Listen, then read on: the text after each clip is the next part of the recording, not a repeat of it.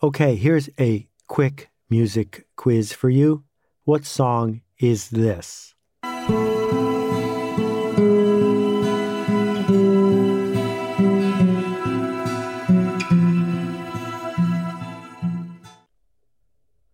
Hey, it's Seth, and this is Akimbo. We'll be back in a second to talk about monkey selfies, Led Zeppelin, and copyright. But first, here's a message from our sponsor.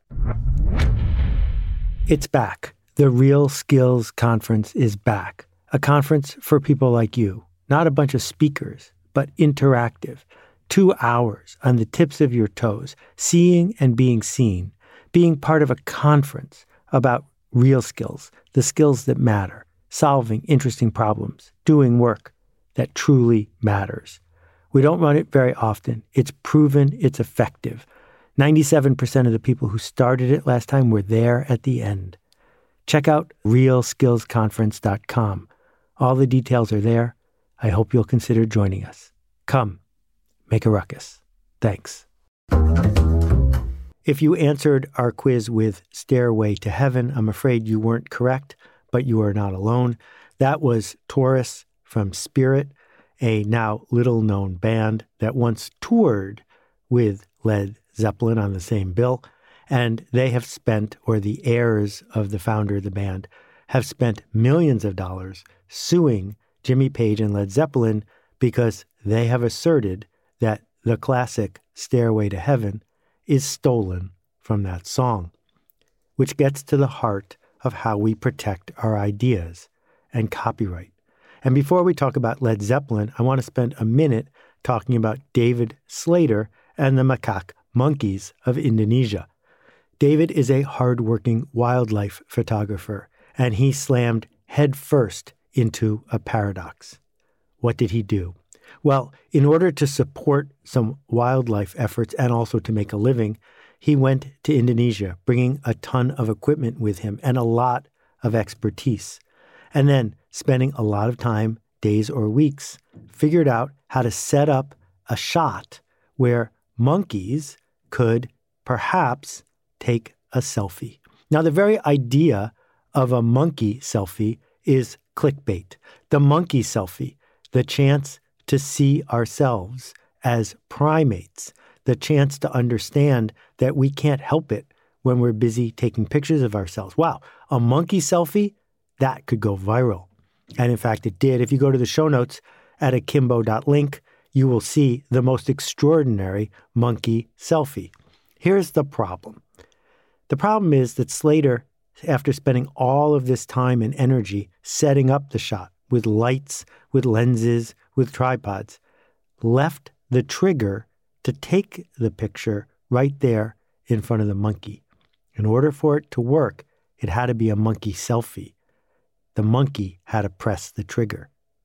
But, copyright law, particularly in the United States, is crystal clear about this. The person who presses the button owns the copyright. Years ago, I gave a speech to an association of stock photography agencies. And at the end of my speech, as is often the case, some people would come up and ask if they could have a picture.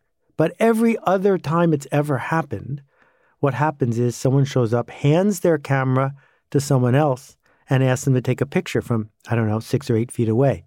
Not at this event. At this event, every single person, by instinct, refused to let anyone else touch their camera and instead stretched their arm out as far as they could to take an actual selfie. And when I asked why, some of them thought about it and they realized pressing the button, triggering the shutter, means you own the copyright in the photo. So back to David Slater and the monkey selfies. If the copyright belongs to the monkey, the copyright belongs to no one, because monkeys aren't allowed to own a copyright. Copyright exists for a specific reason. It's to encourage creation by people.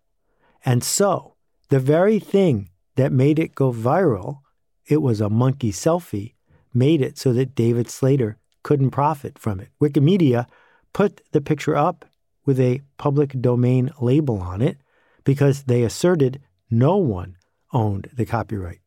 It even went to trial, and Slater lost. Then, just to get some publicity, PETA, the People for the Ethical Treatment of Animals, showed up and filed a lawsuit on behalf of the monkey, saying that the monkey should own all the money from the copyrights, and PETA would be happy to spend that money on behalf of the monkeys. Now, there's no doubt that the monkeys deserve a lot of our help, but the question that it brings up is, why do we even have copyright, and who owns it? It didn't used to be a big deal. The reason it didn't used to be a big deal is that a copyright didn't last that long, and it wasn't worth that much. The vast majority of copyrights were never renewed, and the length of a copyright was short. But now, thanks to Disney and other giant corporations, copyrights last essentially forever, as long as we are alive. Not only that, but once something starts working, I don't know, like The Wizard of Oz or Mickey Mouse, it keeps working. So a song like Stairway to Heaven, what's that worth? Millions and millions and millions of dollars. So back to Spirit. That riff you heard, that's called a line cliche. Here's another one.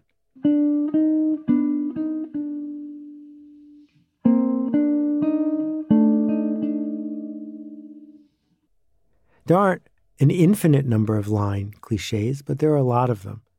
And countless songs, from the Beatles to Duke Ellington, were built around line cliches.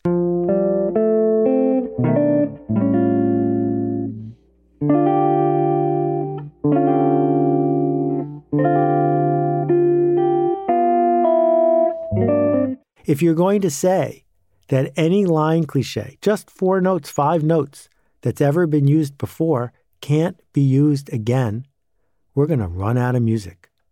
And simply because the instrumentation is the same, guitar compared to guitar, we might be easily tricked. But you don't get a copyright in which instrument you're using to play the music. You're getting a copyright not just in the performance, which is very narrow, but in the underlying score. And the score is simply notes. The notes don't belong to Spirit. The notes belong to all of us because our shared culture requires us to be able to use all the letters in the alphabet, all the words in the dictionary, all the notes on the piano. So there are some things to think about as we consider our shared culture and copyright. First of all, should monkeys own copyrights? Probably not. Second, should David Slater have been more clear when he explained to people how the photo was taken? Because every photo that's ever been taken with an electric eye sensor, some sort of trigger to activate it, it belongs to the person who invented the photo. The trap that Slater fell into was not claiming from the beginning how much of the photo was his, which was all of it, setting it up, making the magic happen. But from a public policy point of view, a few things to point out. Number one, this copyright thing is out of hand. We need to make copyrights much shorter, and we need to do it right away. We need to take the books of the 30s and the 40s and the 50s and the films from that era as well and put them in the public domain. Because doing so will not keep the people who made those books and films from making new ones because they're already dead. But doing so will enable a burst of creativity, of recombination, of repossibility that will benefit all of us. And next, we ought to get really clear about what's protected and what's not, because we're wasting a ton of time and effort guessing about what fair use is, what's protected, what's borrowing, what's not. If we dealt with real estate the way we deal with copyright, no one would ever build anything. If you have to guess where the surveyor lines are, if you have to worry about whether someone's going to show up and claim they own your land, it's harder than ever to make something. So, yeah, if you want to write a book about building a business by being remarkable, go at it. You just can't use my exact words. I think we all agree on that when human beings create something, we'd like to know that we're going to get credit for it and that we're going to get compensated for it. But what it means to create something is to be truly specific, to be unique, that it was this person who did it, not that person, not a bunch of people, not it was in the air, but that it's something that a human did, all by herself, something that she can point to and say, out of thin air, I made this specific expression of my idea. Because we need to encourage people to do that, not for a long time, just for a short window. 5 years would be plenty. 5 years to earn back something for the effort you put into it. And then we need to go back and invent the next thing. So that's my rant. Thanks for listening. Feel free to share it with or without paying me a royalty. We'll see you next time. We'll be back in a second with an answer to a question about a previous episode. But first, here's a message from our sponsor. If you want to learn to ride a bicycle, don't watch a video, don't read a book. Hey, it's Seth, and I'm here to talk about the Akimbo workshops. These are interactive, real-time, online workshops that work, and we're devoting 2020 to finding one that matches where you need to go. If you're ready to level up, I hope you'll check out akimbo.com to find out about our proven, effective workshops. Hey, Seth, it's Maria. Hey, Seth, my name's Kyle. Greetings, Seth. This is Steven out in Madison, Wisconsin. Hi, Seth. Alicia from Charleston here. Hi, Seth. This is Anupam. Hi, this is Caitlin. Hi, Seth. Warm greetings from Curacao. Hey, Seth. My name is Nick Ryan from Pittsburgh, Pennsylvania. Hey, Seth. This is Rex. Hey, Seth. Hi, this is Vasilis from Greece. Hi, this is Roberta Perry. My question is... And that completes my question. I do love to hear from you. If you'd like to contribute a question, please visit akimbo.link, that's akimbo.link, and click the appropriate button. Hi, Seth. My name is Aliou Sidibé from New York City, and I'm calling in regard to your last episode on leverage and gearing. First of all, I wanted to thank you for all the work that you do. I had a chance to run into you in New York last month, and I'm really glad we did before this pandemic kind of started in the city. My question is, what helps you solidify your belief in focusing on a minimum viable community instead of going for leverage and scaling? I think we live in an age where scaling became gospel, and 95% of the internet seems to be focusing on how to make things bigger and bigger. Like you get 500 views, but you want 1,000, and then you get 1,000, and now you want 10,000. And I recently started a podcast where I focus on ordinary people with extraordinary stories. Obviously, some episodes do better than others, but I try not to constantly check the numbers, and I'm trying to, focus on the mission, which is to share inspiring stories of everyday people. I'm finishing school in May and should be kind of jumping in the real world, but I want to understand when you were starting your career, what helped you choose the side of, focus on the first 10 people and your tribe versus the other narrative, which is bigger is better. And that mindset that kind of is prevalent all over social media and the internet. This is a great question. Thank you for giving me a chance to distinguish between two ideas. The two ideas are resilience and the smallest viable audience. The smallest viable audience is the single best way to get big. Because if you try to get big by appealing to the masses, by being average, you don't have enough money or enough time to reach all the average people. But if you try to get big by seeking the smallest viable audience, the smallest group of people who share a dream, a goal, a tribal identity, something that they want, if you overwhelm that small group of people with something so amazing and delightful that they talk about it, then the network effect, their word of mouth, will move you through the population to more people. So the discipline of seeking the smallest viable audience has nothing to do with deciding to be small. It has everything to do with putting yourself on the hook to say, I made this for you. And if that person doesn't like it, you better make something else, because you can't just race around looking for the next person. This is different than the belief in resilience, that capitalism, as we heard earlier, embraces creative destruction. Get big, raise more money, get big, raise more money, crash. That is what the stock market is okay with, because the people who play the stock market, they don't care what happens to a company they used to own stock in. Their only goal is to buy stock in companies that are going up and to sell it before they go down. But you are not one of those people. You are one of the people who either runs one of the companies, works for one of the companies, or is served by one of the companies. And those three groups, I hope, prize resilience over the ups and downs of crashing into the wall. And so the choice we make as freelancers, as small business people, as people who work for an organization we care about, is not to maximize leverage, to maximize return if our bet is right, but instead to organize for the long haul, to figure out who we're serving and figure out how to serve them, to show up in a way that we are not betting everything on red 32 every single day.